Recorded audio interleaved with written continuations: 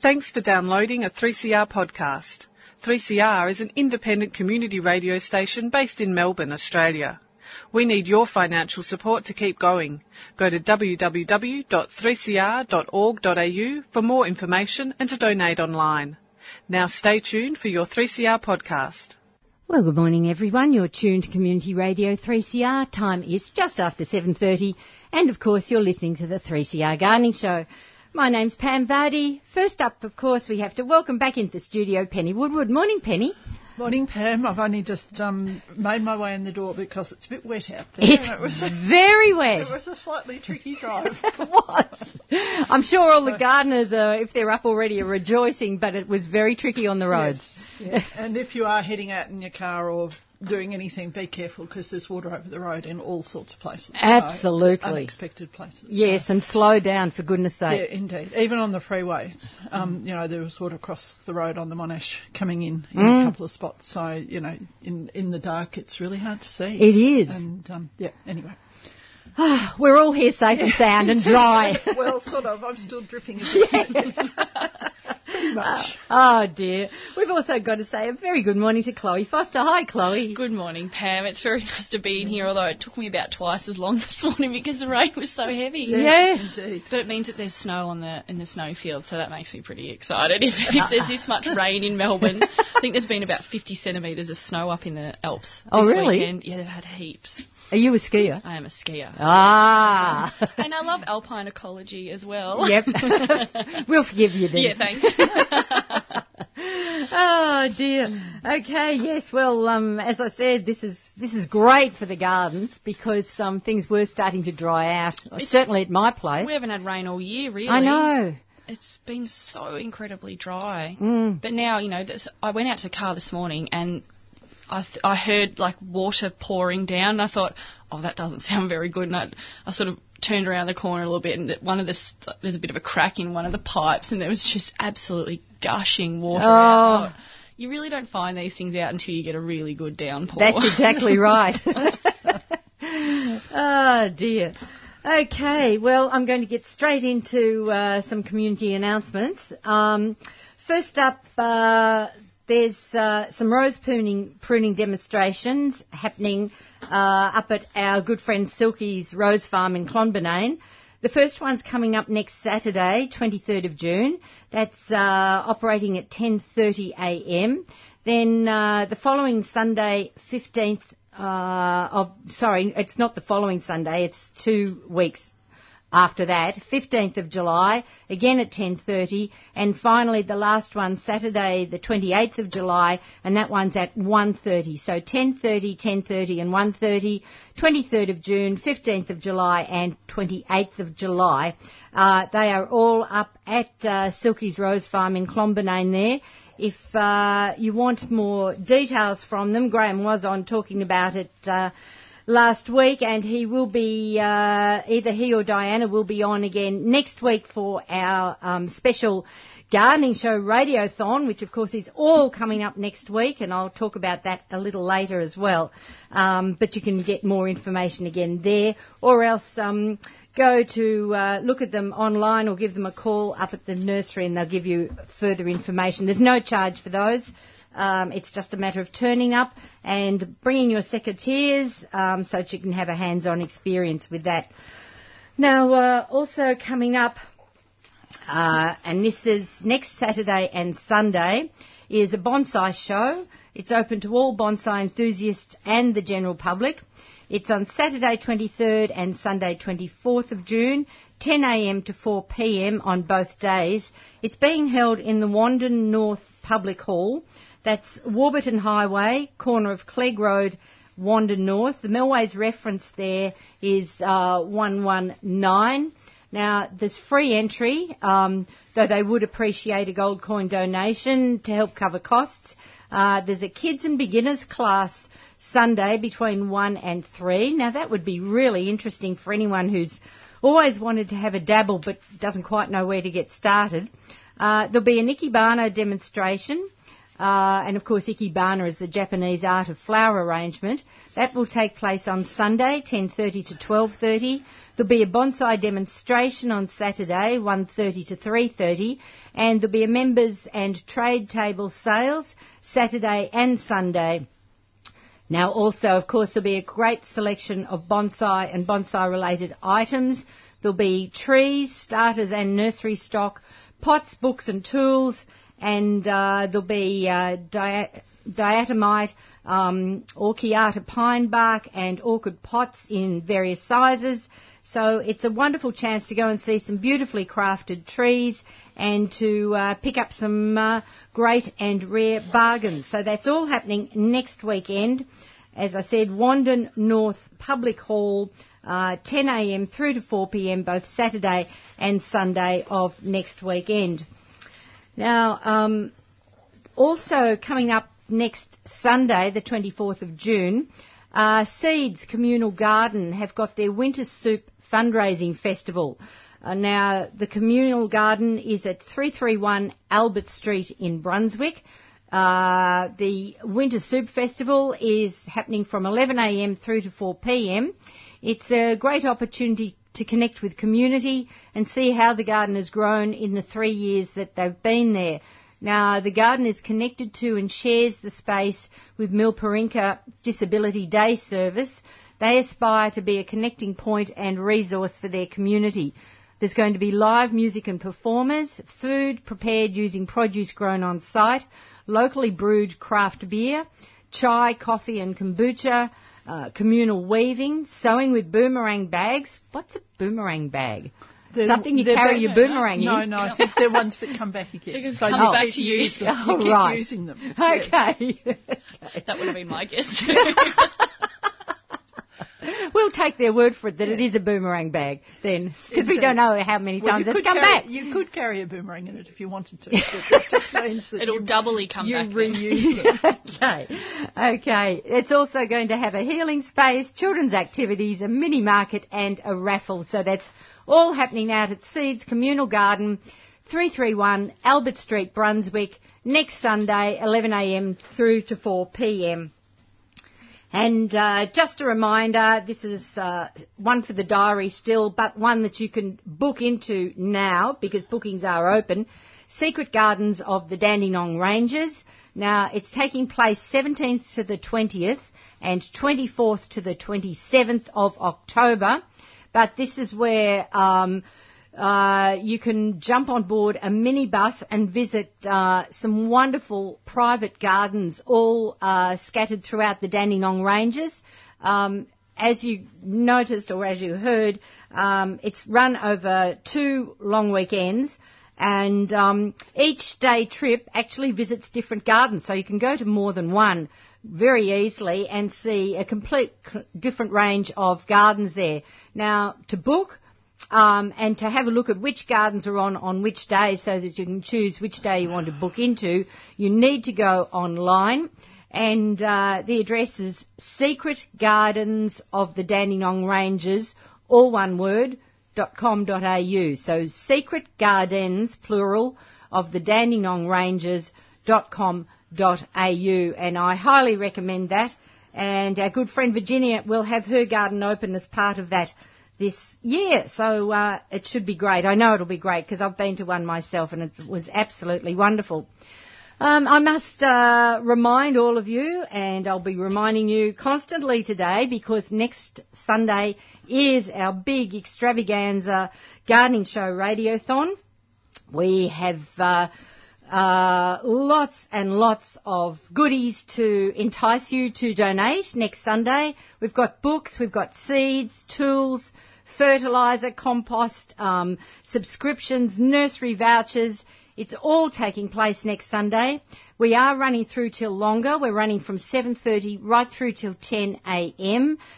We'll have a big team of people who you're all very familiar with, all here in the studio that day. And when we come off air at 10 a.m., we do invite you to come into the station from 10 till 12 to pick up your prizes, have a cuppa with us, Yes, I am making the lemon slices again this year. I get into terrible trouble if I don't bring it in every year. So I have already been busy in the kitchen. So there'll be, I'm guaranteed there'll be lemon slices for anyone who turns up. But we'd love to see you next Sunday after the show. That's from 10 till 12. But in the meantime, don't forget to ring up next week. Organise, tell whoever's on the phones what prizes you want to collect, and then make the pledge and then come in and pick them up. Our address, of course, is 21 Smith Street. I'll say that again, 21 Smith Street in Fitzroy, just up from Victoria Parade. You can't miss the station. There's a big mural around the outside walls, and it's very, very clearly marked. So we are looking forward to seeing and hearing from you all next weekend. Okay. But in the meantime, on this very rainy morning, we'll try and entice you to at least think about gardening, even if it's a bit too wet to get out there just yet. Okay, Chloe, you've brought in some wonderful Australian natives there, so let's start by having a chat about some of them. All right. What would you like to talk about? Well, let's go with something very showy first. The very showy one. Yes. Yeah, we'll go with the very pretty one. So this is Grevillea sylvia, and it's a large shrub type of Grevillea, and it has huge pink flowers on it. They're sort of a candy pink. It flowers. Most Grevilleas sort of do flower sporadically throughout the year, but this one is in full flower all year round. It's just amazing. We deadhead it when the flowers die off, and then it just must keep promoting even more new growth and new flowers. So it gets to about ours is only a few years old, and it's probably only about 1.5 to 2 metres at the moment. Okay. So it's not super fast growing or takes over or anything, but I think it'll probably get to about that 3 to 4 metre range, hopefully, and it's going to make a nice. It's a large shrub, but it's a nice small tree as well. Yes. So yes. It's sort of in that cusp region. So, bright pink. Grevillea sylvia. It's very similar, and it's a close relative of Grevillea moonlight, which a lot of people have. Is really popular. I was just going to ask you that because the leaves are so similar. Yes.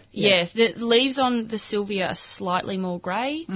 But they're in the growth habit, the way, the openness of it, which I really like. I think it's great. So it's an open sort of small shrubby thing. Yep.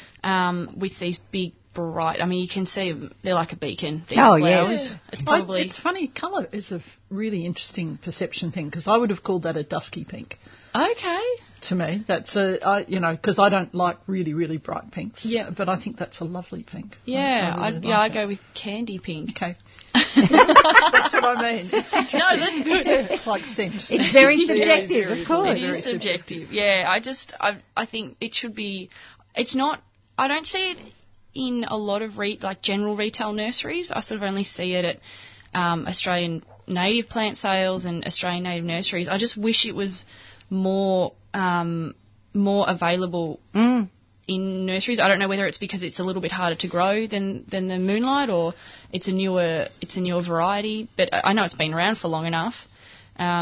But yeah, I wish people would use it more because it's just an absolutely beautiful colour, the flower and the foliage. I love the foliage. It's and I'm wondering if that's why they've called it sylvia, because it is almost a silver in colour, isn't it, that grey foliage? Yeah. It's really, really pretty, and it's very fine and delicate. Very fine foliage. Yes, yeah. So I think it's a great one. Either. A lot of people get rashes when they grow grevilleas, so this one doesn't itch. And I presume, like all the other grevilleas, it's very bird attracting in the garden. Yeah, the birds go nuts for it, and because it flowers all year round, so especially at this time of year, our plant is covered, so the birds have that option. They are a showier. Because it's a showy grevillea and the flowers are on the ends, are growing on the ends of the stems or the branches, it does attract the bigger birds as opposed to other grevilleas, and another one I've got here today. Some grevilleas have their flowers sort of closer in on the plant, which is probably more something for smaller birds. It's a bit more protected for them. They feel safer. Yeah. So this is a very showy grevillea. So if someone's looking for a feature plant or something that's going to attract lots and lots of birds, and the bees go nuts for it as well on a sunny day. Excellent. Not a day like today. No. It's covered in bees, and they're just having an absolute feast, so it's really nice to see. Fantastic. Yeah. Yep. Okay. Let's go with one more. All right, so we'll go with the other grevillea that I was talking about. So it's different to Sylvia in that this flower's at the bottom of the stem, and it flowers sort of inside the plant. So this one here is Grevillea olivacea, the olive-leaved grevillea. It's a beautiful large shrub, olive tree-shaped leaves. And Mum and I planted this a couple of years ago, and the plant's gone nuts. It's in a really hard-to-grow, clayey, exposed area of the garden, and it's just gone nuts. Beautiful green shrub. We thought, it's not flowering. You know, some grevilleas take a couple of years to flower. Yes, they do. When you first put them in. But this one, we're like, this is a dud. Anyway, we're walking around the garden about a month ago, and I poked my head just to have a closer look at it, as a plant nerd does. And there were flowers in the deepest, oldest part of the plant. Right. So all the new growth, fluffy new growth, isn't old enough for the flowers yet, and the flowers are all on the old growth, the sort of 1 year to 2 year old growth of the plant, right down the bottom, which isn't great for if you want flowers in your garden, if you want that floral display, but it'd be great for the little birds. Oh, yes. And any other little insects that want a little bit of protection. So it's, there's these beautiful showy flowers on it, but you can't see them.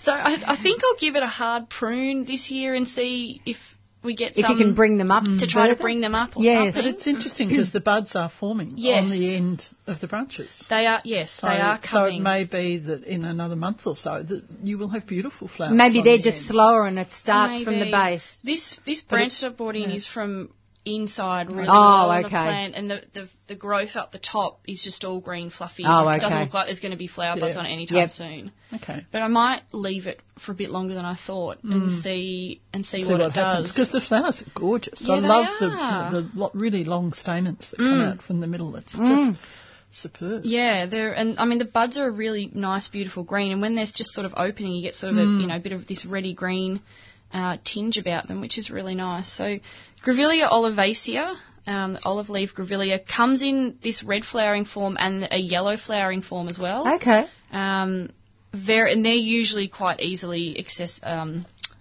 to buy from, I think, most general retail nurseries have this one as well. It's a bit more of a well-known species. Excellent. But yeah, again, it's one of the larger shrub grevilleas, and it'd be a beautiful. You'd be able to hedge it. The one that we've got at home at the moment is quite dense as it is, and we haven't done much to it.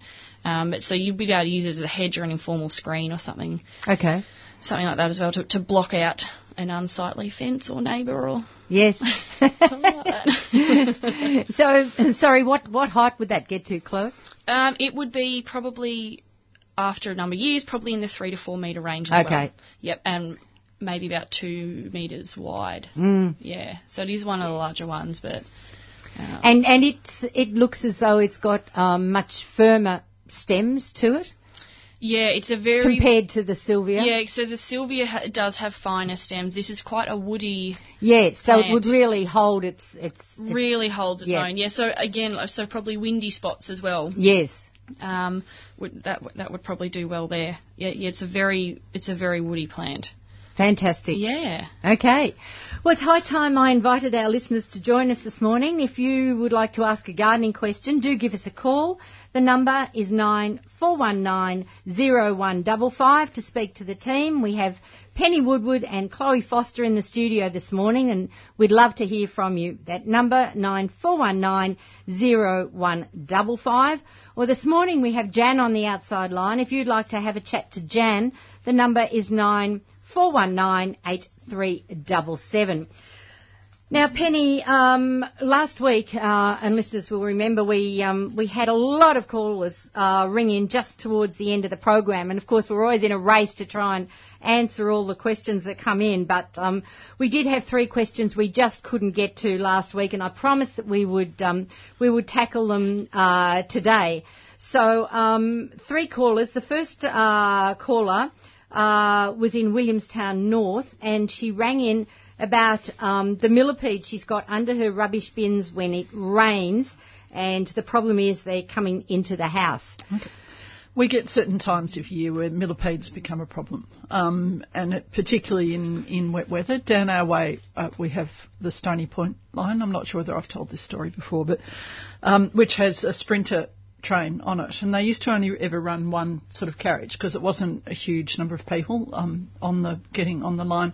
But at the certain time of year, you had a particular weed called fairy grass, where all the seeds got on the track.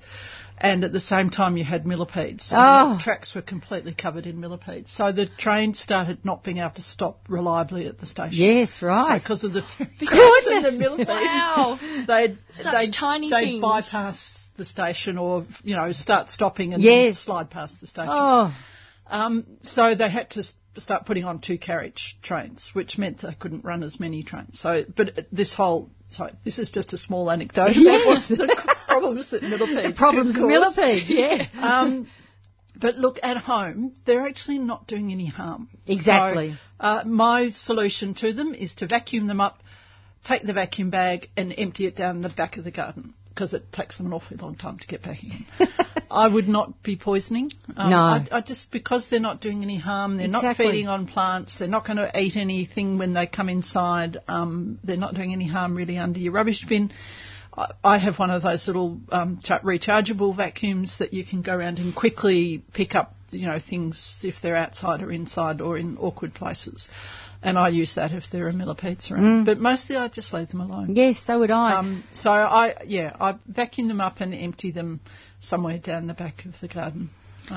Now it has been said that if you leave an outside light on, that can attract them into the house as well. Yeah, it can sometimes, and we shouldn't be leaving too many outside lights on. No, exactly. If you don't have to, because that disrupts all the microbats too. Yeah, and it's a waste of energy. Yeah, yeah, indeed. I mean, obviously you need to leave them on sometimes for safety if you're out and you're coming home and stuff like that. But, sure. But don't leave outside lights on. And of course, I think too they're encouraged to come out and you see them more in the rain.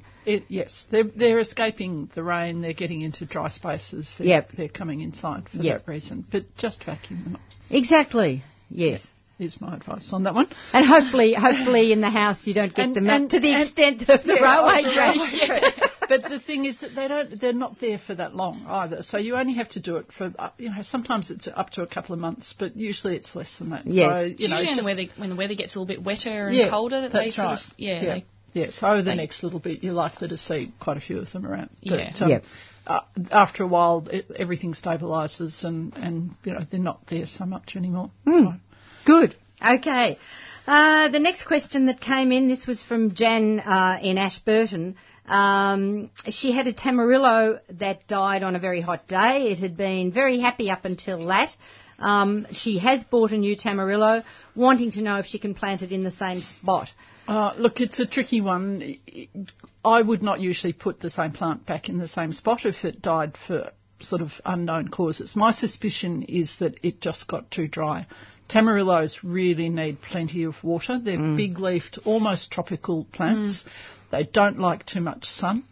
And I think that we had such a dry summer that we just didn't realise how much our ground was drying out and how little water plants were getting. And that's exactly the situation where a Tamarillo will suddenly die. But there is a possibility that there was a fungal problem. Yep. So I would be putting it somewhere else. But look, if you've got nowhere else to put it, then put it in to there, because I think it probably wasn't a fungal problem, but I can't guarantee that. No, that's right. So put it somewhere else if you can. But as well as that, they like plenty of moisture, but they also like good drainage, don't they? They do need good drainage, and I've actually found that they like a fair bit of shade. They really, where I was growing mine, it got no westerly sun at all. It got some morning sun, and it did really well for the 7 years that they're supposed to survive. But they are short-lived perennials, so, you do need to understand that you'll lose them after about 7 years anyway. They are easy to grow from seed, so, at the 5th year or something, keep some of the seed and try to grow for it. I've actually got some seed from mine. Good. Need to plant it right at this moment, which I haven't done yet, but yes. And I think also to mulch them well. just to hold that moisture in. Good too. Yeah. So to keep the moisture in, good drainage and not too much sun. Yep. I've seen them growing in a more exposed area, and you do get fruit on them, but it wasn't as... It was smaller. Yes. It was a lot smaller. Yeah. Yep.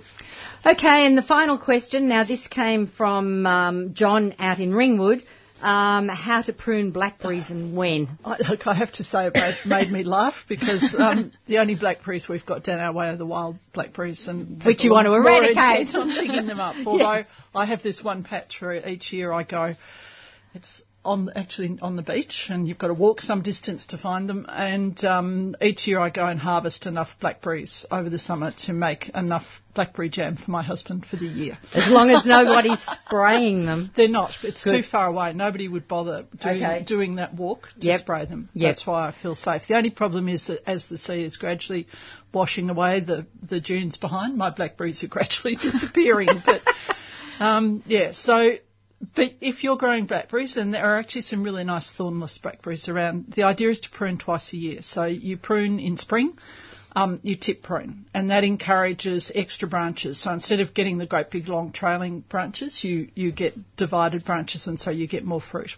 So just really early in spring before the flowers start forming. How much would you take off? Well, tip pruning, it will depend how long the trailing stem is. If it's a relatively short stem, then just take the very tip off. If it's a longer one, then you could take it back a bit 15, 20 centimetres off, depending on how long it is. And the other time of year that you prune is in after fruiting, so in summer. And the blackberries fruit on second year canes. So you need to take off completely anything that's borne fruit. So you look at where you've picked fruit from and you cut it off right down as far as you can go without cutting off other branches that are going to produce your fruit. Yes, right. So that's the main thing that you do in summer. And obviously anything that's heading off where you don't actually want it to go, it's a good time to cut it back then. Yep. Yeah. So those two. Okay. Times. Excellent. All right. Well, if you'd like to phone in and ask a gardening question this morning, as I said, we have Penny Woodward and Chloe Foster in the studio this morning. The number is 94190155, or to speak to Jan on the outside line, 94198377. We're going to go to our first caller, and we have Tori out in Kangaroo Ground. Good morning, Tori. Good morning. Yes, go ahead. Okay, looks like I might be moving house, and I want to take a lot of my garden with me, so I just wanted to know which things I shouldn't bother taking because they won't transplant. What are some of the things that you kind of want to take with you? Well, of course, the deciduous trees, but I'm not sure how big is too big for them. Got like a bottle tree. I've been madly taking cuttings of all my salvias and geraniums and things, so that's fine, but... it's mainly the bigger trees and the natives. The bottle trees are definitely transferable. Great, it's only little anyway. Okay, they're a bit succulent-y in nature, they transplant quite well. When I used to work at the zoo, they'd transplanted one of the bottle trees. It wasn't a true bottle tree; it's in the Brachychiton genus. They'd transplanted that very advanced old tree 3 times. Wow. Yeah. Okay. So, and I've heard of other bottle trees being transplanted quite easily too. So that one should be fine. Right. What are some of the other ones you've got? Oh, well, I've got, all the deciduous trees, maples, Paratia persica, Chinese tallow wood. I think they'll all be fine. Yeah, look, my reaction is I would transplant whatever you can. And whatever you've got the energy to do, because most plants are transferable. It's probably the best time of year to be doing it for most things. And, just make sure you get a decent root ball size, get them back into the ground as quickly as you can. When you're cutting off a lot of roots when you're digging them up. So when you plant them, prune the tree above so that you're not putting too much pressure on the roots. And a seaweed solution when you plant it again.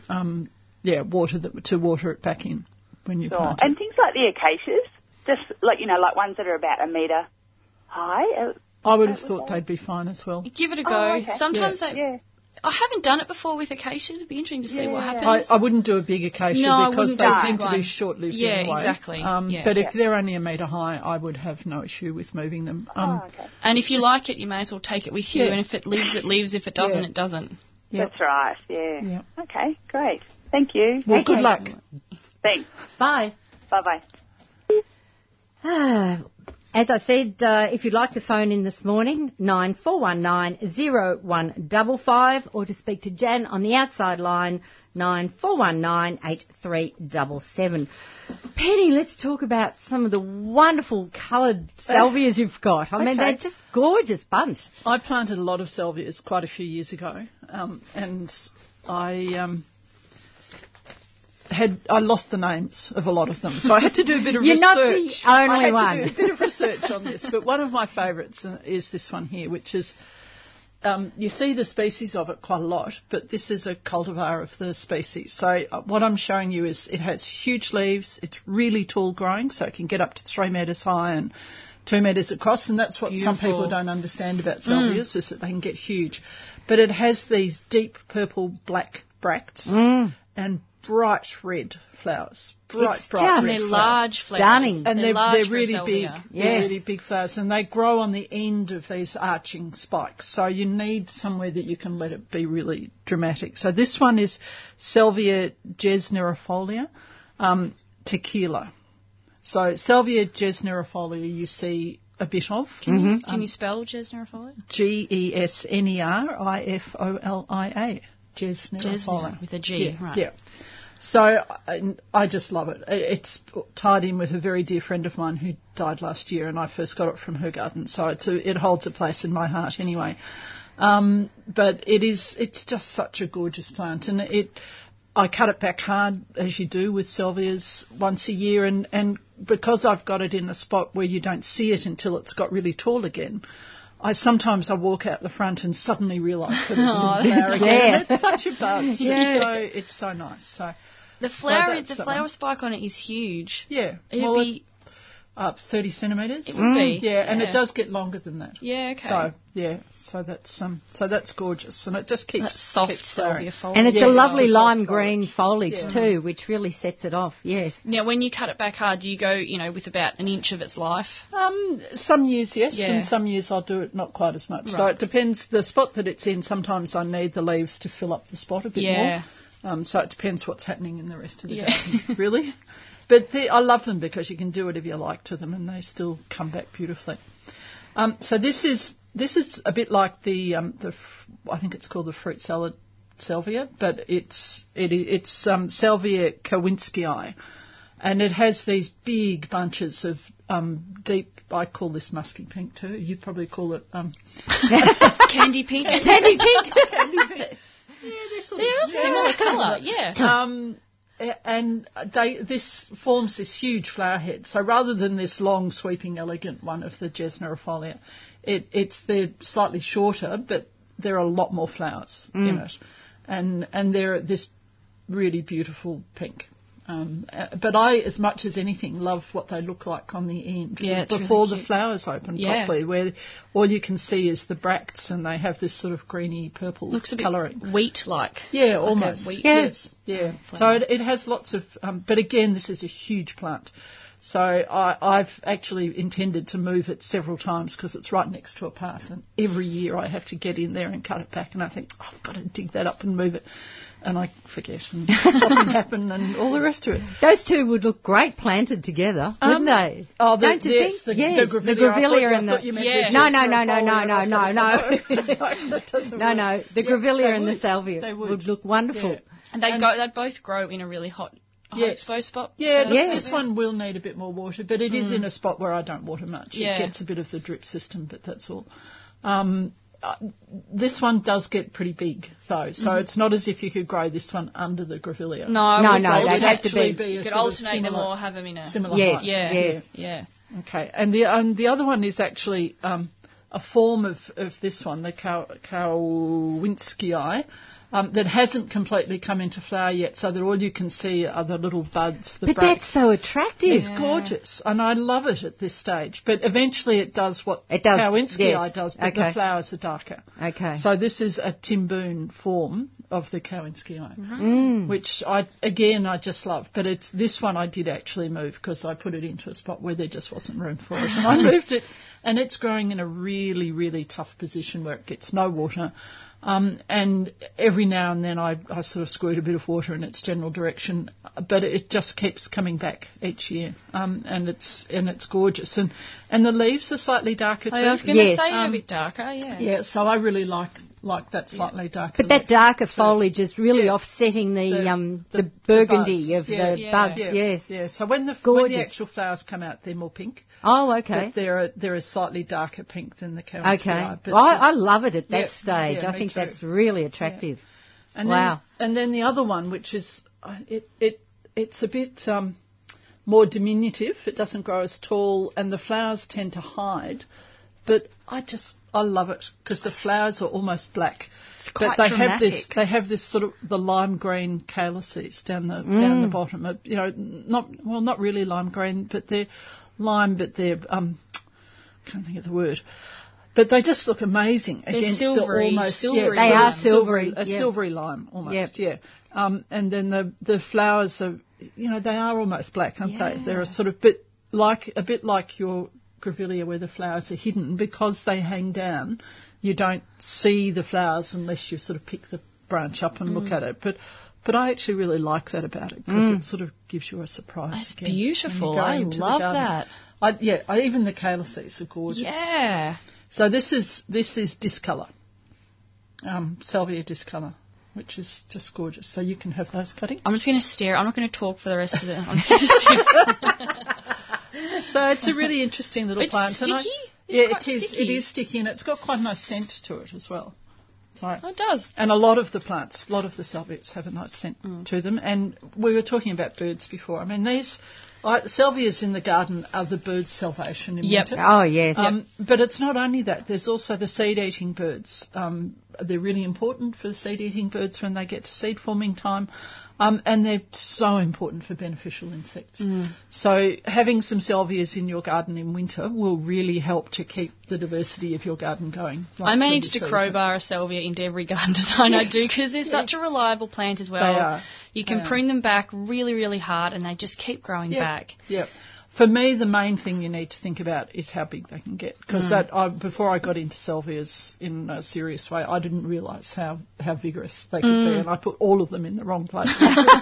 And in some spots, I actually changed the garden to accommodate the salvia, but in others, I had to dig them up and move them.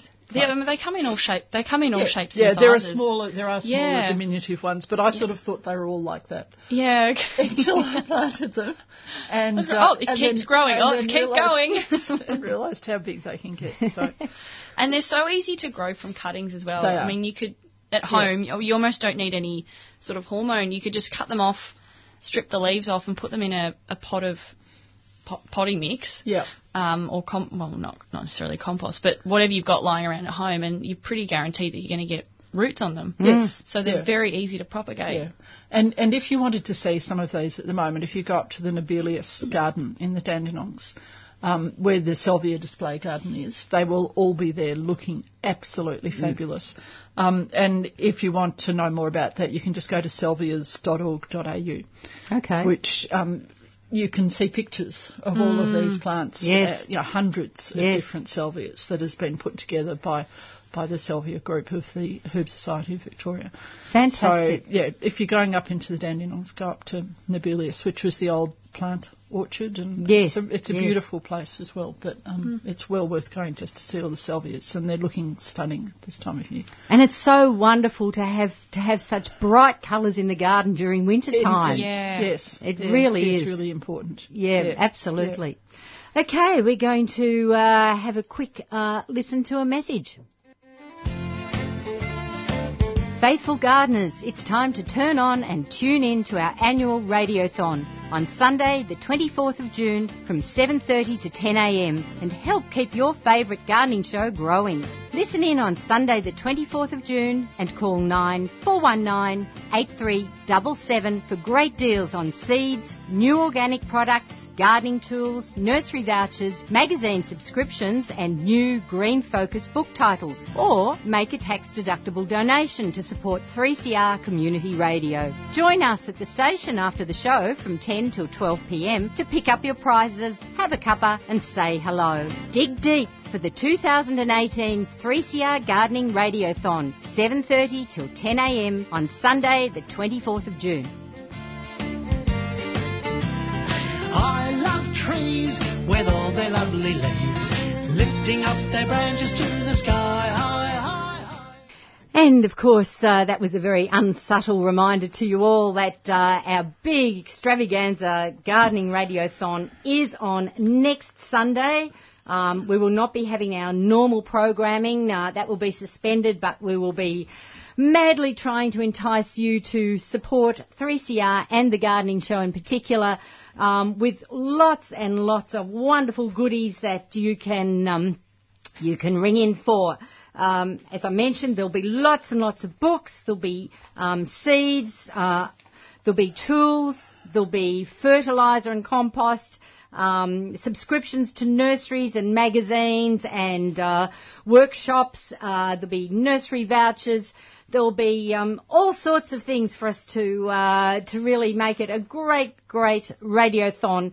As you can imagine, the running costs for running a radio station like this just keep going up, particularly the electricity costs, of course, which are going through the roof for everybody, I know, but 3CR does rely on you, our listeners, to basically donate to help us to cover the running costs of the station for the next 12 months. So, as I mentioned, dig deep, and we've got lots and lots of goodies to bribe you with. And we'd love to see you after the show when we come off air at 10 o'clock. There'll be plenty of station workers around. I'll be here. Some of the other team will be here to catch up with you, say good day, and have a cuppa with us. So do come in next week, 21 Smith Street in Fitzroy, just up from Victoria Parade. You can't miss the building. Plenty of parking in Smith Street, so we'd love to see you then. In the meantime, of course, we would love to hear you right now. If you have a gardening question or a query, do give us a call. We've got Penny Woodward and Chloe Foster in the studio this morning. The number 94190155, or to speak to Jan on the outside line 94198377. Chloe, what have the friends got on at the moment down at Cranbourne? Have they got anything coming up? Or? Well, there's something on today, and I did get the go-ahead from Roger just before I started talking about it. Okay. There's a workshop going on today. So it's starting at 9:30. If anyone wants to get out of the house but still stay dry, the Wildlife Corridors workshop is on. So I'll just get up my little information about it. There's some fantastic stuff happening in that. You've got some really good speakers coming, and the wildlife corridors are just so important. It is, and it's good. It's one of those things that's gaining a bit of momentum at the moment as well. So I'll just run through some of the speakers that they've got today. So I'll be focusing on wildlife corridors around the southeast of Melbourne. So Pat McWhirter will be talking about sort of how government and residents can get involved in wildlife corridors. Daryl Argall is the past mayor of Hindmarsh Shire Council and one of the main people in getting some wildlife corridors up and running around the Hindmarsh region in the late 90s. Sarah McLagan, who's done some work on the southern brown bandicoots, and they're trying to get strips of habitat connected around the Kuwirup, such a mouthful, swamp region. So she's done a PhD thesis on the habitat use of the bandicoots and the threats to it. Chris Russell, the Gardens RBG Cranbourne director, will be talking as well about Backyards to Biolinks and the roles that the Botanic Gardens plays in that. He's a terrific speaker. He is a good speaker. He is. He's a lovely man too. Yes. And Associate Professor Rodney Vandery, one of the world experts on providing safe access for animals over and below freeways. So I don't know whether you've seen any photos of... I have. I've actually driven underneath them and then stopped and taken photographs. So this is on the Hume. When you get up towards Violet Town, that sort of area up there. There are these rope bridges right across the road, and it's for the gliders. So they were put there originally because they were finding that with the freeway that was too big a space for the gliders to go across. And they're the big gliders, not the sugar gliders. Right. I can't remember exactly what they're called, but Rodney was working for ARCU then, which is the Australian Research for Urban Environment organisation, which has been since been disbanded, but they did some amazing research. And they actually photographed these bridges, and they have found that, and they did DNA sampling from them, and they have found that they are now crossing the freeway to the other side, breeding on the other side, coming back again, moving, actually using these bridges. Because roads are such, they just cut habitat straight down the middle. Yes, exactly. Yeah. So if you're going up the Hume Highway and you see these weird things going across the road, this is what they are. Okay. And there's some on the New South Wales side now as well. I haven't seen, I don't know whether Rodney had anything to do with the pygmy possum Tunnel of Love, they call them, up around at Mount Hotham and Buller. They go under the road, those ones. So, and I've seen some in Canada that go over the road for the moose to travel across, I believe. Yeah, so the interesting thing about this is that it's not just the gliders that are using it, but they've had lizards and possums, and they've photographed amazing number of animals. They find it. They find it, the animals. Yeah. So they'll be talking about urban and rural developments and sort of isolated pockets of vegetation, and the speakers they'll sort of tell you how you can get involved and create. We had the Habitat Garden about a month ago, and then the Habitat Gardens workshop, and then now with the wildlife workshop. So they all sort of tie in together. They do, yes. So it's starting at 9:30 today and will run till around about 4 p.m. in the Australian Garden Auditorium at the Royal Botanic Gardens, Cranbourne Gardens. Members are $60, non-members are $75, and students are $30. The credit card machine will be there, but cash is probably preferable. So if anyone's looking for something else to do for today, this would be and you want to get out of the house, to do. Yes. So I presume the seats available. There's still some spots available. And anyone's welcome. We'll pull a chair up. Do they need to let anybody know from the point of view of catering that they're coming, or? I think usually at these events people look after their own lunches. So they go to the cafe, or they go to the cafe first and order their lunch, or they bring their own lunch. There's coffee and morning tea that's provided, but and I think we'll probably, I don't think we're going to get a whole barrage of people from me talking about the workshop this morning. If they get a few people, it's not going to be any inconvenience. No. Yep. Excellent. Okay. Yeah. So anything else coming up a bit further away with the friends? There's a day talking about regional botanic gardens. So there's three. It's on the 12th of August, and there's 3 people coming representing regional botanic gardens. So John Bentley from Melton. He's the president of Melton Botanic Gardens. I think he recently got Citizen of the Year for Melton Shire or something. He's done an amazing job, the Melton Botanic Gardens, it's run by their Friends group. Yes. And John is the president there. So there'll be John speaking about Melton Botanic Gardens. So it's kind of, they call it an armchair tour through regional botanic gardens of Victoria. Glenda Lewin will be talking about the Wildlife Art Museum of Australia, which they're working on really hard on fundraising money to get that up and running. It's headed by a small group of very passionate people to get this, something similar to what Tassie has with MoMA, to get WAMA up and running in Halls Gap. I love the name. WAMA, yeah. So Glenda Lewin's going to be speaking about the plans they have for the Wildlife Art Museum of Australia, and Jenny Houlihan is a part of the Friends group of the Australian Botanic Garden in Shepparton, which is one of Victoria's newest botanic gardens. Mm-hmm. I think it's a Taylor Cullity and Lethlean designed garden who did the Australian garden as well. Yes. And it opened, I think it was earlier on this year or late last year, the Shepparton, new Shepparton Botanic Garden. So Jenny will be talking about that and, you know, what they have planned and what's it's looking like at the moment. So this is on Sunday, the 12th of August. So bookings are open already, 9:30 until 12:30 p.m. again at the Australian Garden Auditorium. Members are $15, non-members are $20, and students are $10.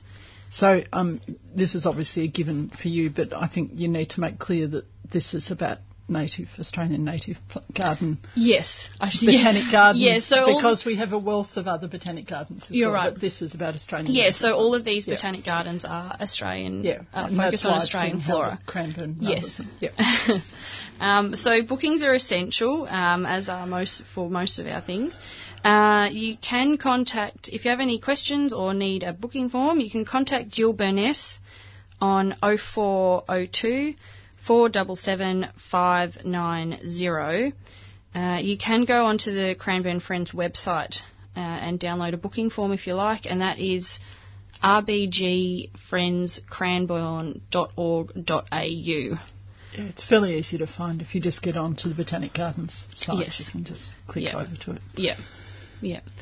So there's lots of other things going on, but that one's pretty cool. And if you become a friend, you actually get this wonderful NatureLink newsletter that tells you about all these events. So that you can put them in your diary in advance. And you get regular emails reminding you. And it's a really nice group of people. So I would recommend that everyone becomes a friend of Cranbourne. I would recommend Gardens. that too. We're both members. Yes, indeed. Great. Okay, excellent. And of course, the Botanic Gardens have just had an open day. I know Cranbourne was heavily involved with the open day, and a lot of the regional Botanic Gardens had activities of one sort or another for the open day. That was headed up by BGAN's Botanic Gardens of Australia and New Zealand, and they have, I suppose it's International Australia and New Zealand Open Day for all Botanic Gardens. Yeah. It was in was it the 27th of May? Yeah, it was the end of May. So for Melbourne, not the best time of year to have a Botanic Gardens Open Day, but up in the tropics, you know, it's the perfect time of year for it. So, and it's really about, you know, all getting regional botanic gardens and those smaller botanic gardens, getting them out there and getting, you know, having one day where everyone's open, get the community involved and you know, go down to your local botanic garden and visit it. It was really good. We have such a wealth of beautiful botanic gardens. Victoria especially. We are so lucky that our Victorian, as in the era, forefathers, and then it was mostly forefathers, had the foresight to do this, to give us so many regional botanic gardens. Almost every country town in Victoria has a botanic garden. It does. It does. They may only be a remnant these days. They are there and they're precious and they need to be.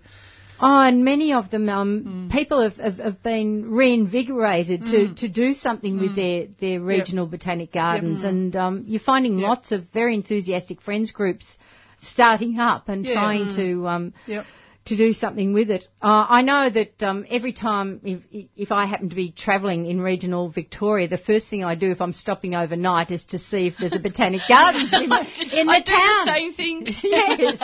Well, we always travel with our own food and we find a botanic garden. So right. In the gardens. But you find some really hidden gems that you didn't realise existed. And it's fantastic. Even little places like Koroit has a botanic garden, which has the most amazing dragon's blood tree. Right. And, you know, that it's been taken over by, most of it by other things. I don't think it's Caravan Park, it's something else. But the Port Fairy Botanic Gardens got taken over by the Caravan Park, apart from one small section, which is now being really beautifully cared for. But it has the most amazing stone pines in it. Wow.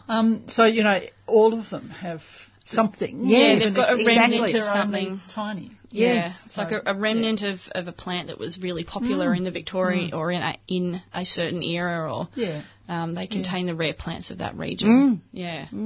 They're fantastic. No, definitely a must Yeah. if John- you're travelling at all. John Arnott, the manager of horticulture at Cranbourne, starting up a project through with Bee Gans called Care for the Rare project. He's probably spoken about it here before. Well, he's been away overseas he for a has, while, like so I haven't caught up with him for a while. He's been riding around Europe. I know. There's to get rare and endangered plants of a region and get them growing in that local botanic garden. Oh, fantastic. Yeah, so it's in the very early planning stages at the moment, and a number of regional botanic gardens have submitted applications to participate in it. That's which great. is really exciting. So to get that rare flora, get it growing, see how it goes in a horticultural sense, whether it's got more value and its sort of range extremes and how it'd go, being a cultivated plant.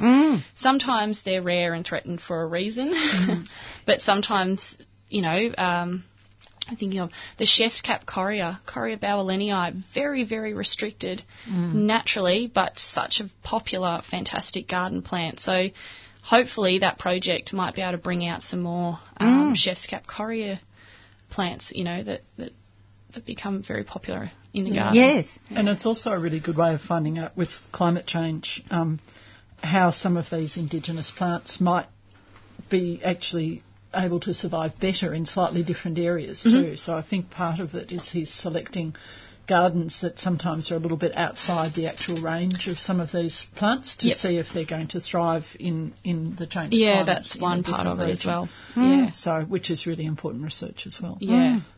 So I presume they've already got at least a skeleton list of some of these rare and endangered species that they're going to use as a basis to. Yeah, and I think they'll match that up with the regional botanic gardens that have applied to participate in the project as well. Because they're in the area, they will have identified some as well, presumably. Yeah. They will want to see, how far they can push the range of a species. Sure. Yep. But it will be more it will still be primarily focused on local plants, that rare flora to that region and putting it in the botanic garden, in a garden to see how it goes. And it doesn't have to be a whole garden bed of rare flora. It can be one tree, one plant, and just see how it goes. Grow it, collect the seeds and genetic material, and see what happens to it. And maintain the species. And maintain it, yeah. And potentially grow more for revegetation projects as well. Yes, exactly. See how it goes. And it's sort of a bit of interest for those regional botanic gardens as well. A project, rare flora always brings people in. People, are curious about it. So another idea is to, it'd create a bit of interest in that town and people would come and hopefully just look at it and not touch it. And spend time in the garden. Yeah, spend time in the garden. Wonderful. Yeah. Great project. Very good project. It's a fantastic idea. Excellent. Yeah. Okay. David from Wheelers Hill has rung in to say that he's got a 40-year-old firewheel tree flowering right now. Fantastic. Beautiful trees. Yes. There's a terrific one from memory in the Botanic Gardens in Melbourne. So if you're there, you'd probably be able to see it. There's another beautiful one. We could just talk about the nice specimens fireball trees for the rest of the show. There's a really nice one in the Fitzroy Gardens as well, just near the corner of Spring Street and Wellington Street, I think. Yeah. That's such an amazing tree. Yeah. Often the flowers are too high because they take a while to flower. Sometimes you can't get a good look at them because they're a bit too high in the tree, but if they flower on a younger specimen, they're the most interesting flower. Oh, yes. They're amazing. Yeah. I mean, Proteaceae family, but they look weird. Yes. They just, and the most beautiful colour. I love them.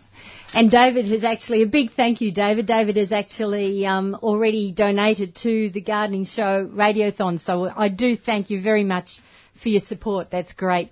Penny, I've just got the new edition of Organic Gardener magazine, and I know I talked about it last time I was here, but... I wasn't here, so... Oh, okay. Well, I'm really excited about this because the photograph on the front cover is my photograph, which is only the second time 15 years of writing for the magazine. but it's the rose that's named after my grandmother. Oh, great. So this is the Lady Woodward rose on the front cover of Organic Gardener magazine. Fantastic. And I'm just so, look, it was totally unexpected because it didn't occur to me that they'd put a rose on the front cover. Being Organic Gardener, they always have fruit or vegetables on the front cover. That's really special. And they just decided that it was a lovely photo and it would be good to do something different. And Steve, the editor, emailed me and said, we've decided to do this. And I thought, there's not many things that stop you in your tracks when you've been around for a while, but this was one of them. So I was really chuffed. So that's great. If you see the current edition of Organic Gardener magazine with this beautiful pink, and I have to say it's not my favourite colour, but I don't have a choice in this, but I was really thrilled. But look, it's also full of really interesting articles as usual. So we've got how to create an outdoor fire pit in this cold weather. Might be Justin's done a great article on that.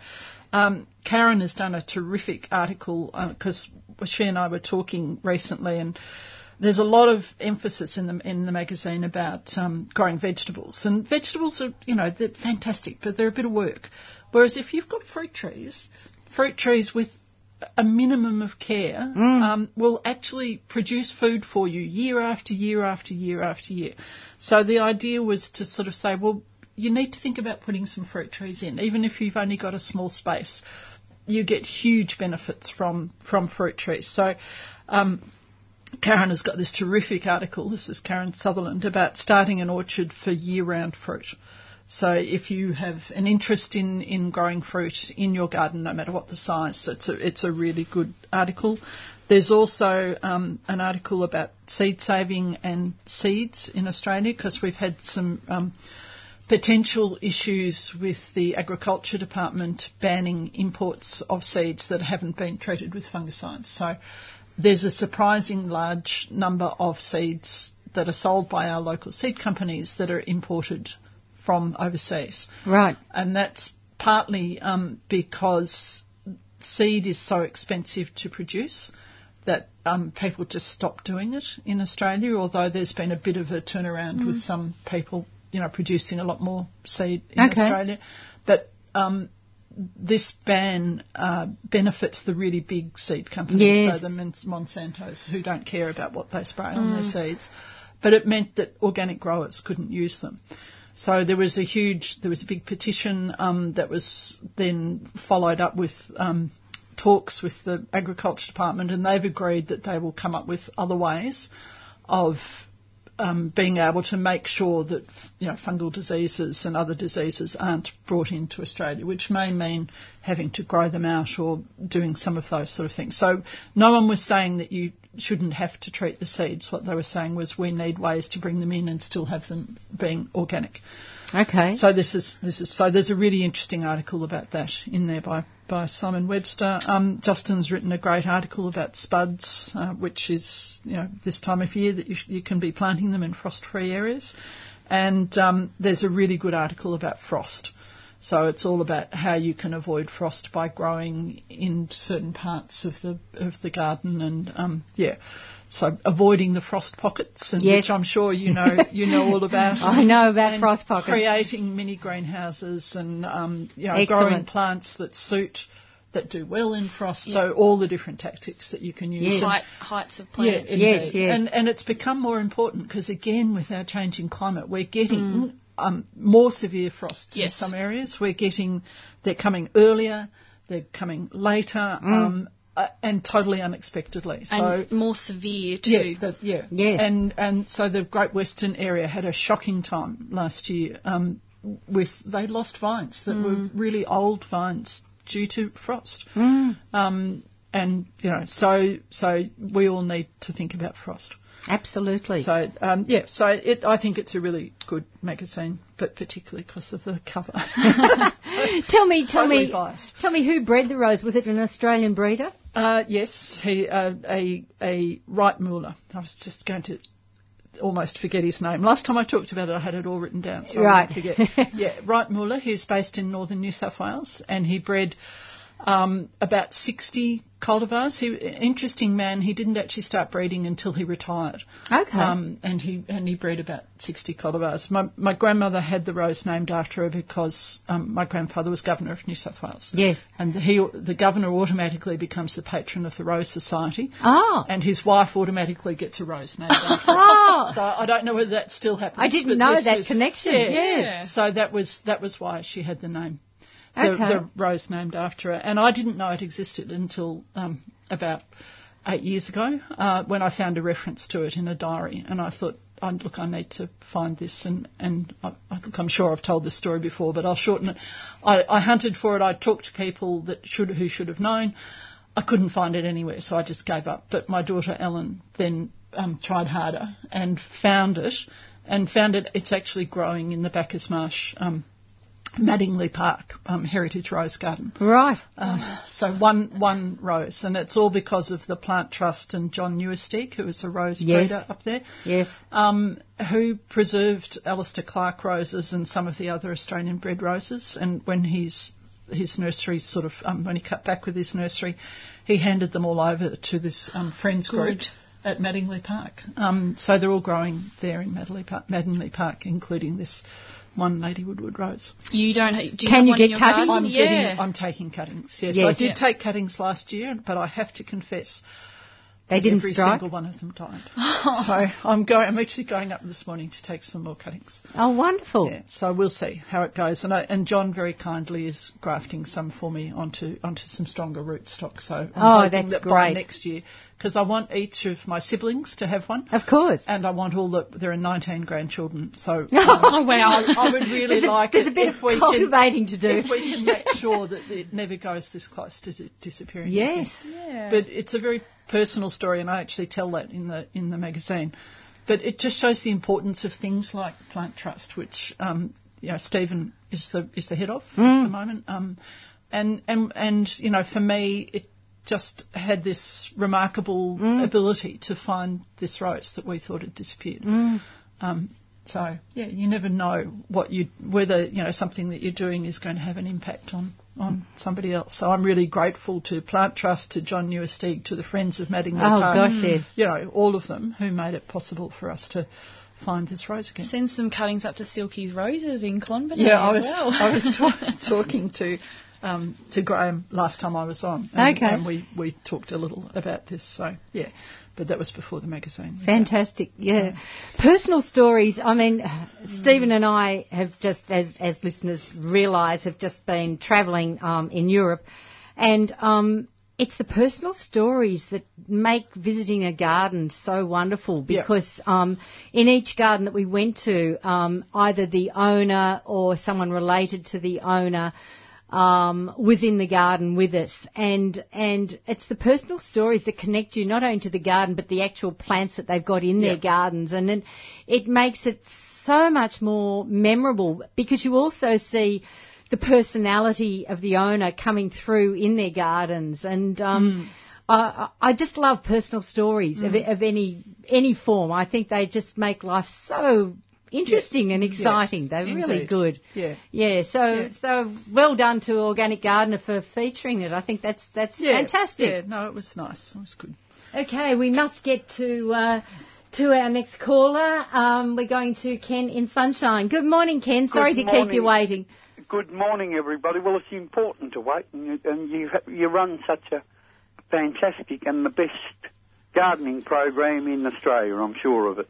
Oh, good on you. But what I wanted to say was that I don't know whether people heard on the news last night, the Liberals had a conference in New South Wales yesterday, and that conference voted to get rid of the ABC. Now, the ABC's gardening program is fantastic, as we all know, and yours is the best. So I'm suggesting people save their money, and to help save our program and keep our gardening program going for next year, please donate. Oh, good on you, Ken. That's all I wanted to say. And keep on doing what you're doing. Oh, fantastic. You're all brilliant. Oh, good on you, and Ken. Thank you. Okay. Oh, Pam, it's people like Ken that make it worth the long drive in each morning. It is, isn't it? Yes. We have such a loyal nice group of audience. Listeners, and we do get worried if we don't hear from them for a few weeks. So it's great. Yeah. I really... And our listeners are so knowledgeable. Yep.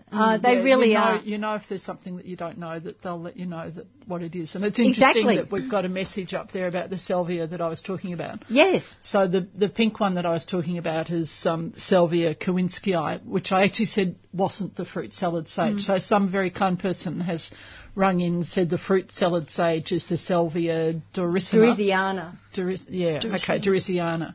And it's also known as the fruit-scented sage and the peach sage, which it does have a beautiful scent and it is actually edible, but it's different to this one that I've brought in because the Kowinskii has much denser heads with more flowers more closely together. Which leads me to also saying that so many of the salvias do have a name based on their perfume or if you crush the leaves and in fact some of them can be used in cooking, but you've got all sorts, not just fruit salad sage, but you've got lots and lots. Pineapple sage springs straight to mind, but yes. Yeah. So, look, there's over 1,000 different species and cultivars of sage, and most of them are edible. But you do need to be careful because there are a few that aren't. But you're pretty safe with the flowers. So, I use the flowers in salads and all sorts of things all the time. Just make sure there's no bee inside. Well, or an ant or something. When I do the talks that I do, I talk about pineapple sage, and I well remember a dinner party in my early 20s where I'd sprinkled the whole of the top with pineapple sage flowers and had the salad sitting out on the table, and we walked in with my guests and I looked at the salad bowl and there was this trail of ants out of the salad bowl going down the side of the bowl, across the table, down the length of the table. So I've never made that mistake again. So when I pick flowers to go into a salad, I set them aside and let all the ants escape before I put them into the salad. Great idea. Good idea. Oh, that's wonderful. Chloe, we've got a chance to talk about something else you brought in. Yeah, I brought in a couple of correas as well because they're another fantastic plant that flowers in the cold at the moment, aren't they? They are. So the first one is this bright orange one. Called Correa autumn blaze. So it's a cultivar of a species called Correa pulchella. This one is a prostrate ground cover, and autumn blaze. So it flowers from the start of autumn, and it's only just starting to finish off now. There's still so many flowers on the plant, bright orange flowers, and beautiful shiny green foliage as well. Really, really tough plant. We've got it growing in front of a brick letterbox facing west. Right. And I don't water it at all. So obviously it gets rainwater, and then I show it the hose in summer, and that's about it. So it's a really, really tough plant. Very, very floriferous, and a fantastic little ground cover. I should prune it more than what I do, but it's not straggly or anything. So it, prune it every few years, and it just sort of does its own thing. The other one I have, which it's called Correa mannii, so it's a garden origin hybrid, probably Correa pulchella cross Correa reflexa, for those playing at home. Bright red flowers on it. Now, I say red, but I'm holding it up against the orange flowers and the pink flowers in here, and it doesn't look as red as it does in the garden. The fluoro lights also drain colour out of things in here. Yeah, because I was looking at it when I brought it in, I thought it kind of looks orangey pink at the moment. But the buds are a slightly different colour though, too. They are. They're almost a slightly more burgundy colour. Yeah. But in the garden, it's a red flowering Correa, which is... The whole tube of the flower is red. You can get, red, green, yellow flower correas, but this one is totally red, and it's a darker colour red too. Medium shrub. It's quite open in its habit, so you do really get to see the flowers because the shrub is more open. Flowers, obviously at this time of year. Really nice. It's doing quite well in shade too. So that's another thing with correas. They're a plant that flowers in the shade, and it's just a beautiful plant. I really, really, really love correas. How easy are they to strike, Chloe? They're a bit slow, and they form calluses on the ends. So you need to have a node. They can't be internode cuttings. There needs to be a node at the bottom. Yes. They do form they can form a callus, and if it does, then you can just scrape the callus off, dip it in hormone powder again, and then put it back into your propagation mix, and it should put roots on after that if it hasn't done so initially. Right. But they can be slow. A lot of the Australian native flora is a bit slower to strike than usual. I mean, salvias will strike in 4 weeks or something.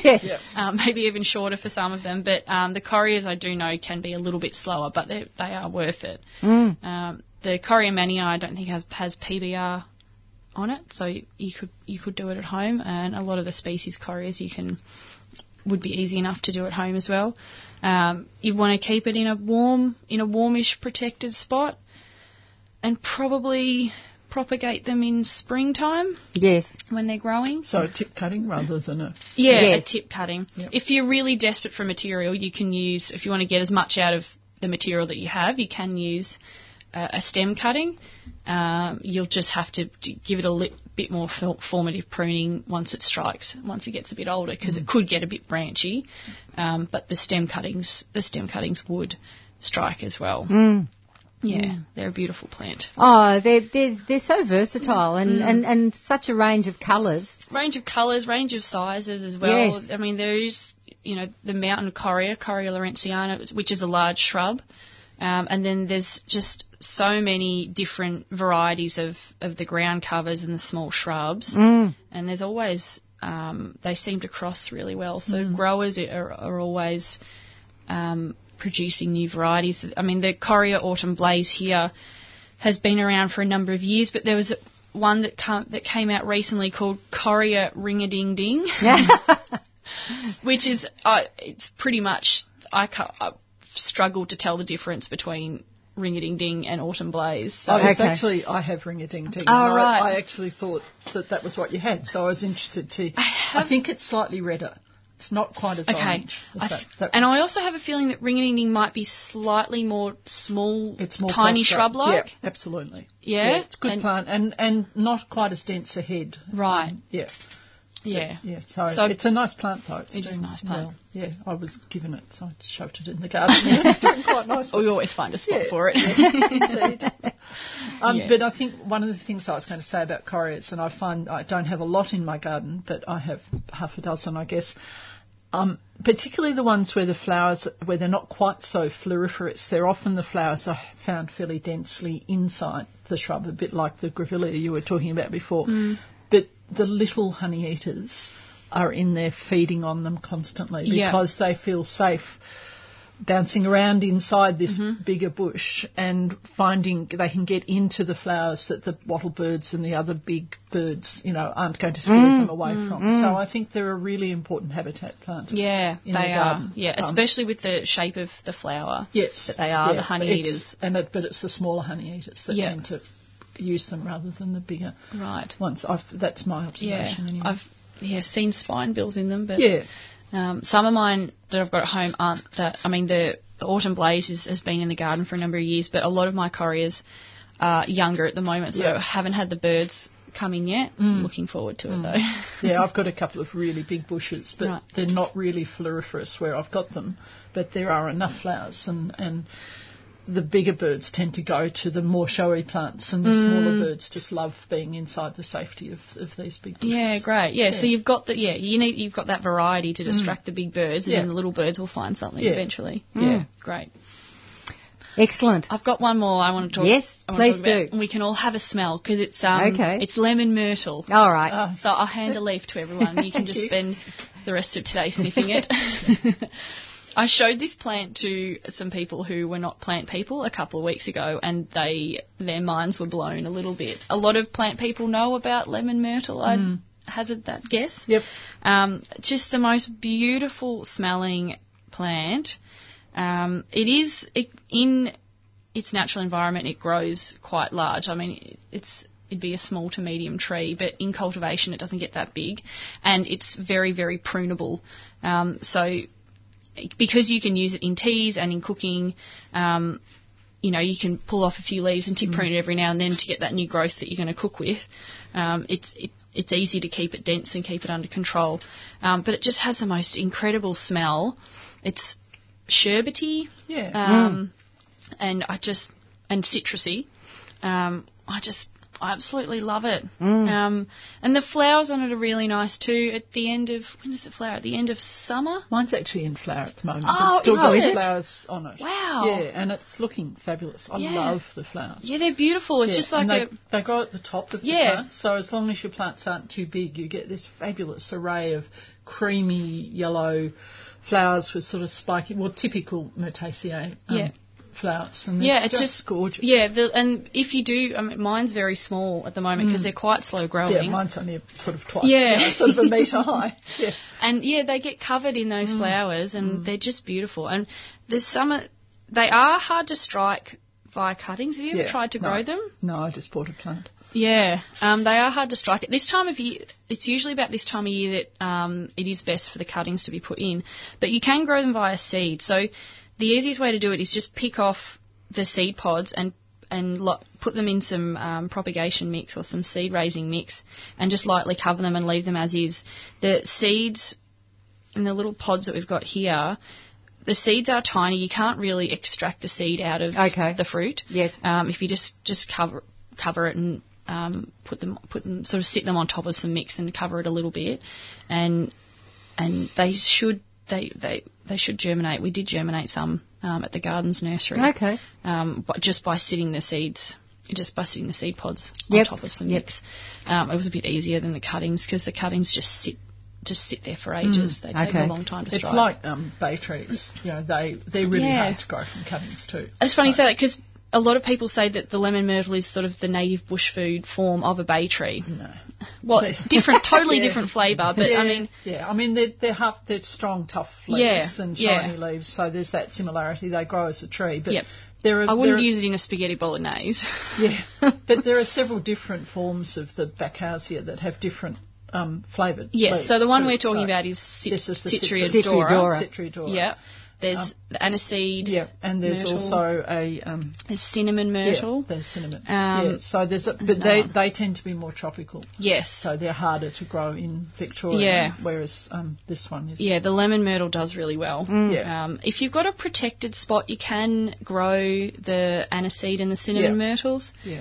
If you can find them in a nursery, but the Citriodora, the lemon myrtle, is more easily. Available. What's the situation with myrtle rust at the moment? It's under control. Because I'm not hearing as much about it at the moment. So I don't know the total up to date information on it, but it's sort of being kept at bay. Well, that's great. Yeah, it's really good. A lot of places have lemon rust, myrtle rust. Procedures that they've just sort of kept in place, just in case. So I think those sort of ongoing procedures and precautions by other nurseries and growers and general plant hygiene, I think has been keeping it at bay, which is really nice. But I think there was a real fear that it was going to spread rapidly into native forests. There was, yes. And I don't think that's happened. I've not read about it happening. I haven't read about it anywhere. So maybe it's a disease of sort of cultivated places. Perhaps. Rather than in the bush that there are natural ways that has stopped it from spreading. Look, I may be wrong, but I'm surprised that over since we first got very worried about it, we haven't seen the death of large tracts of forest as a result. Yeah.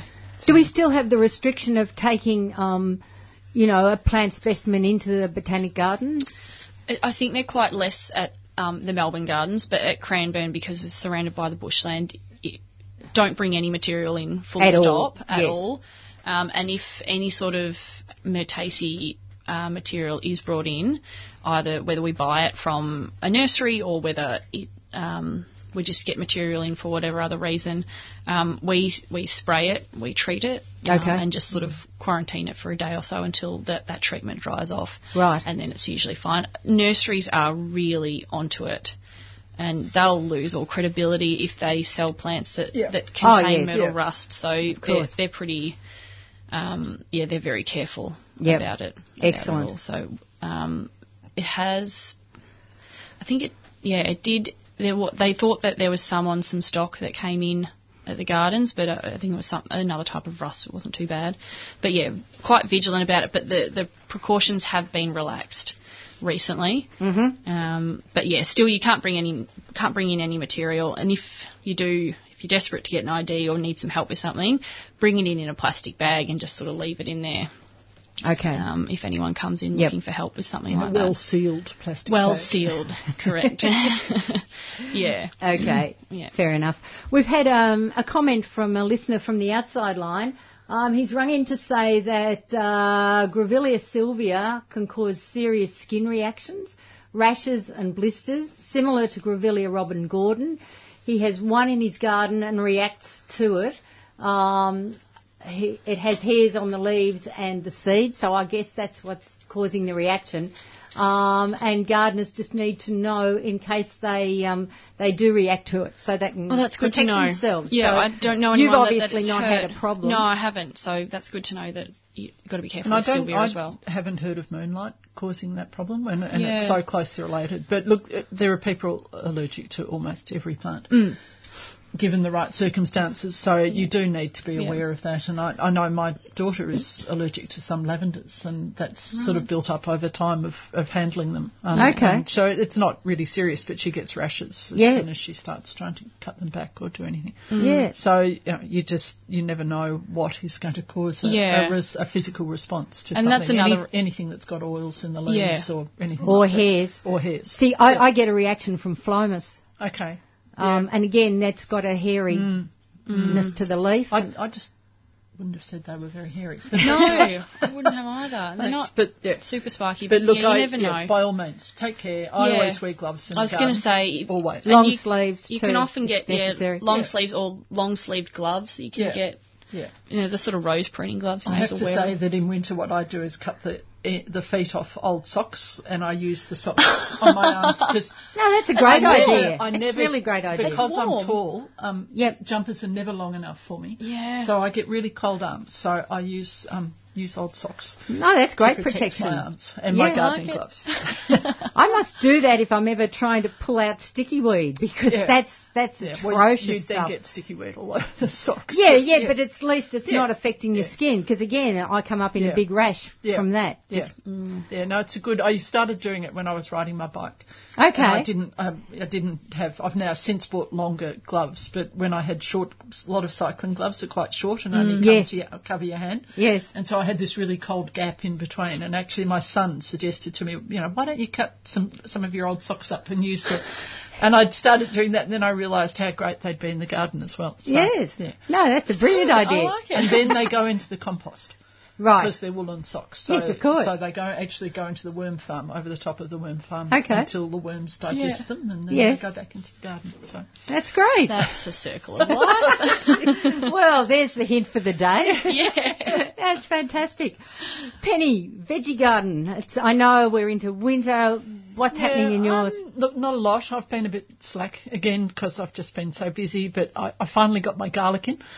Right at the beginning of June. I promised myself I wouldn't do that again, but it just sort of stretched out a bit, and it's growing. The garlic's coming up beautifully and doing really well. I put potatoes in at a totally different time this year, so I planted in autumn because I don't get frosts being near the sea. And they're doing brilliantly. I've had trouble with potatoes with leaves getting eaten and with some fungal problems, and I thought, well, I'll just try them at a totally different time of year. Fingers crossed, they're the healthiest potatoes I've ever grown. Okay. So I'm really pleased about that. Have you put those direct into your veggie garden? Yeah. Because I've Stephen and I both had massive problems, particularly with purple potatoes, because we both made the mistake of putting them directly into our veggie gardens. And They keep coming up. They still. Yeah. I've been trying to eradicate them for years now, and you don't see them because they're purple. Yeah, but they can also be tiny, and you just miss them when you miss all the little ones. Yes, I've got potatoes growing wild in my garden. Yeah, well, I think a lot of us have. But to me, in a way, that's a sort of a bonus because suddenly you've got these potatoes that you can dig up that you didn't have to plant. But, I've also got silver beet growing. I've just put in some lettuces. So I arrange, winter, because again my garden doesn't get too cold. There's it's a really nice time to grow lettuces and rocket and those sort of things. I haven't got my brassicas in. It just hasn't happened yet. It's partly because I use my veggie beds. I have 8 of them, raised beds, and I use them as one of my compost bins. So one bed is my compost bin. Yes. And I fill it with compost. But it means that in my rotation schedule, I need to be able to sort of move to another bed, and one of the other beds has the temporary chook pen on the top of it. Oh, right. I need some help to move that. And yes. It just all got a bit complicated, and because I've been so busy. So the bed I wanted to plant the brassicas into is not quite available yet. So right. I will put them in. Peas and you don't think peas, it's too late? It's not too late, particularly if you put in broccoli, so a sprouting broccoli, and then if you're prepared to net it in spring. So it only becomes too late if because of the cabbage moth butterflies. Yeah. And that's why I generally get them in quite early and grow them through winter. But I actually last year had broccoli plants that I grew for nearly 18 months, and they just kept sprouting. Okay. Not a huge crop, but again, because I was really busy, I didn't pull them out, and I just kept going out there and finding new seeds on them and harvesting them. What variety was it? It was a green sprouting broccoli, and I then put the chooks. I put the chook pen on top of it and put the chooks in there, and they had a ball. Oh, they would. So they cleaned up the broccoli. Yes, yeah. So I don't mind doing that. I can net that bed and keep harvesting broccoli. So, and the other thing I've got in, of course, is peas. Yes. So it's a really good time of year for peas. But so I'm being a bit slack this year. But one of these days I will. The tomato book is almost there. We've got the final proofs have come back from page proofs from the printer. Oh, great! And we're just having to go through those and fix a couple of photos. But apart from that, it should. Wow! We should get advance copies in a month or so. Oh, that's exciting! Fantastic. Yeah, very exciting. So yes, but that's been a very, very long process, but it'll be great, and I think it's going to be beautiful. So excellent. I'm excited about that. Yeah. Terrific. I just had a message from A.B. Bishop, who most people would know, saying that in nature nematodes and protozoa help keep naughty fungi like the myrtle rust under control. Yep. Yeah. So there must be certainly something. Protozoa are amazing things. They keep all sorts of things under control. And the wonderful thing about them is that they're worms' favourite food. So if you've got lots of protozoa in your garden, you'll also have lots of worms. Okay. Yeah. Do you try and grow any veggies, Chloe?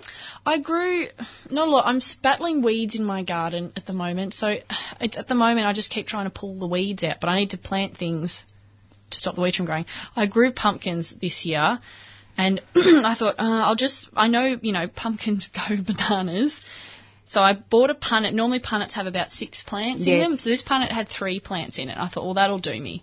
Enough pumpkins for one person.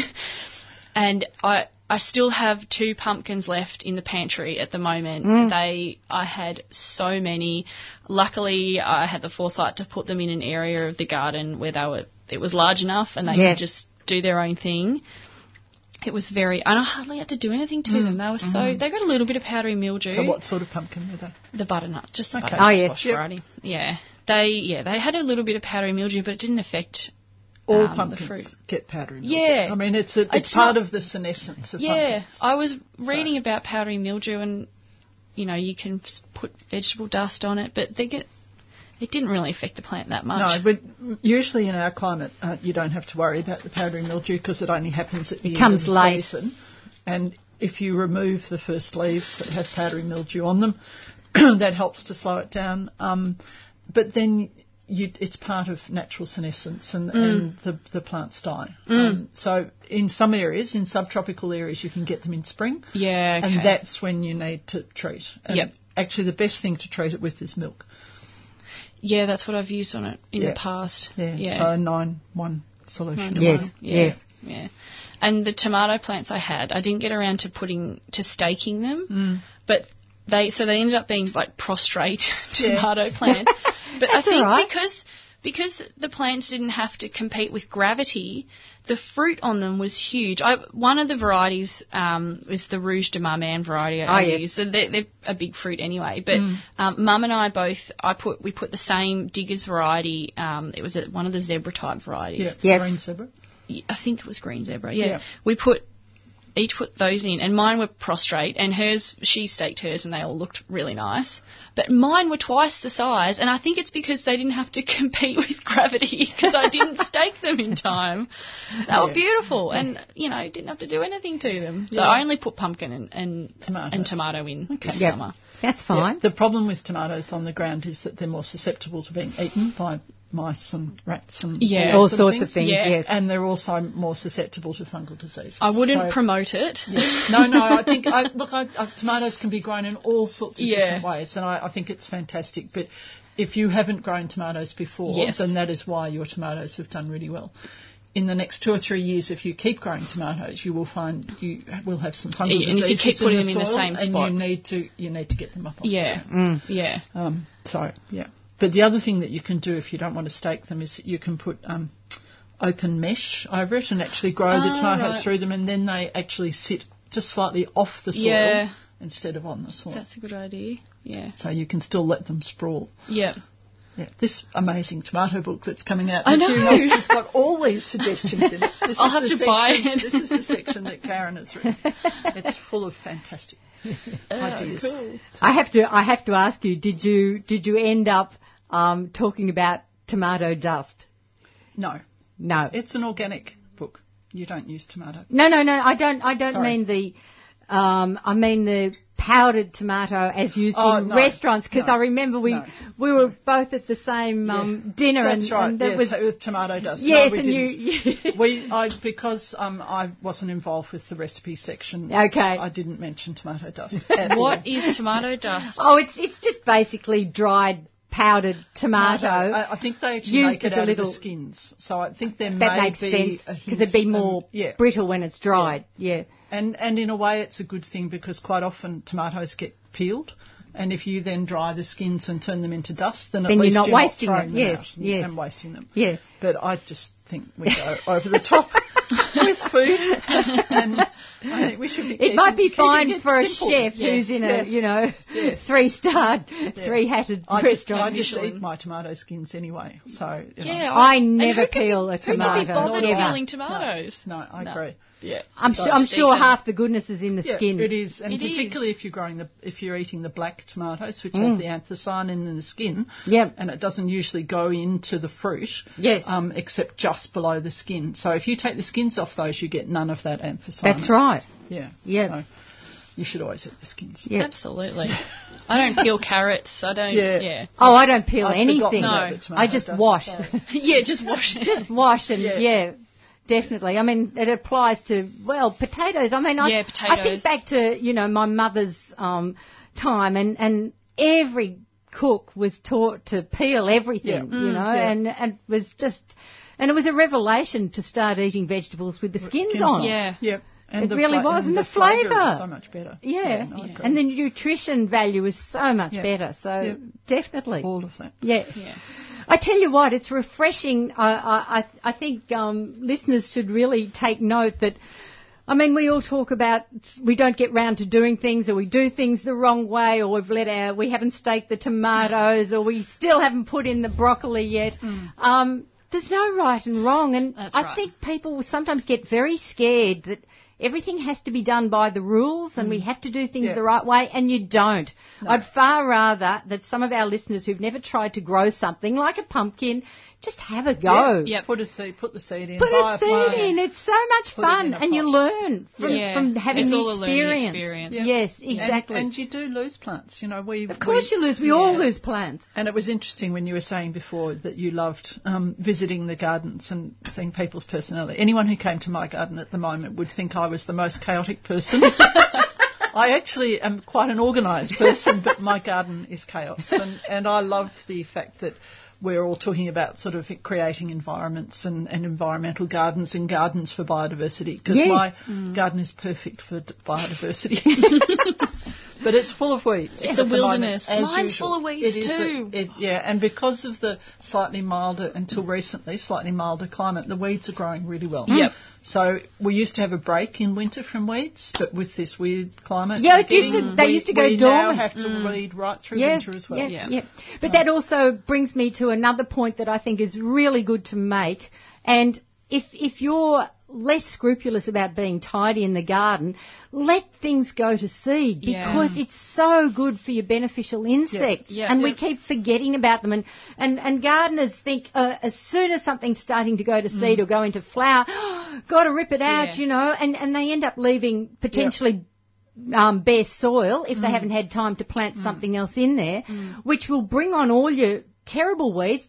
Just leave whatever's gone to seed and gone to flower, because insects are going to benefit so much. And you may as well have a plant that you like become a little bit weedy for you anyway. You may as well have that growing a little bit more in your garden. I in my garden, at the moment, some of my best crop is a self-sown perennial spinach that's come up in part of the garden that I haven't weeded, but it's out competing the grass, which is fantastic. Great. And the other is some land cress, which is a really nice peppery salad plant that has actually come up in the lawn.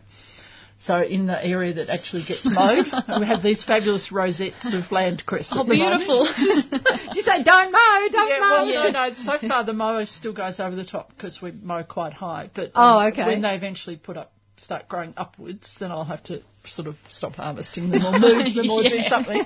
But I have this fabulous salad plant coming up in the middle of the lawn. So yes, there are benefits to not getting things done perfectly. I think there are lots of benefits, and they've just, I've only heard just recently too that bees are benefiting so much more from untidy gardens. Yeah. And it's really important for some of our native bees to actually have untidy gardens, because they need, in particular, there are some of them that need unmulched soil. That's right. To be able to put their burrows into. So if your garden is perfectly tidy... and it's mulched within an inch of its life. So every time I sort of don't get around to doing the mulching and those sort of things, I sort of pat myself on the back and say, well, there's some more native bees that are going to survive.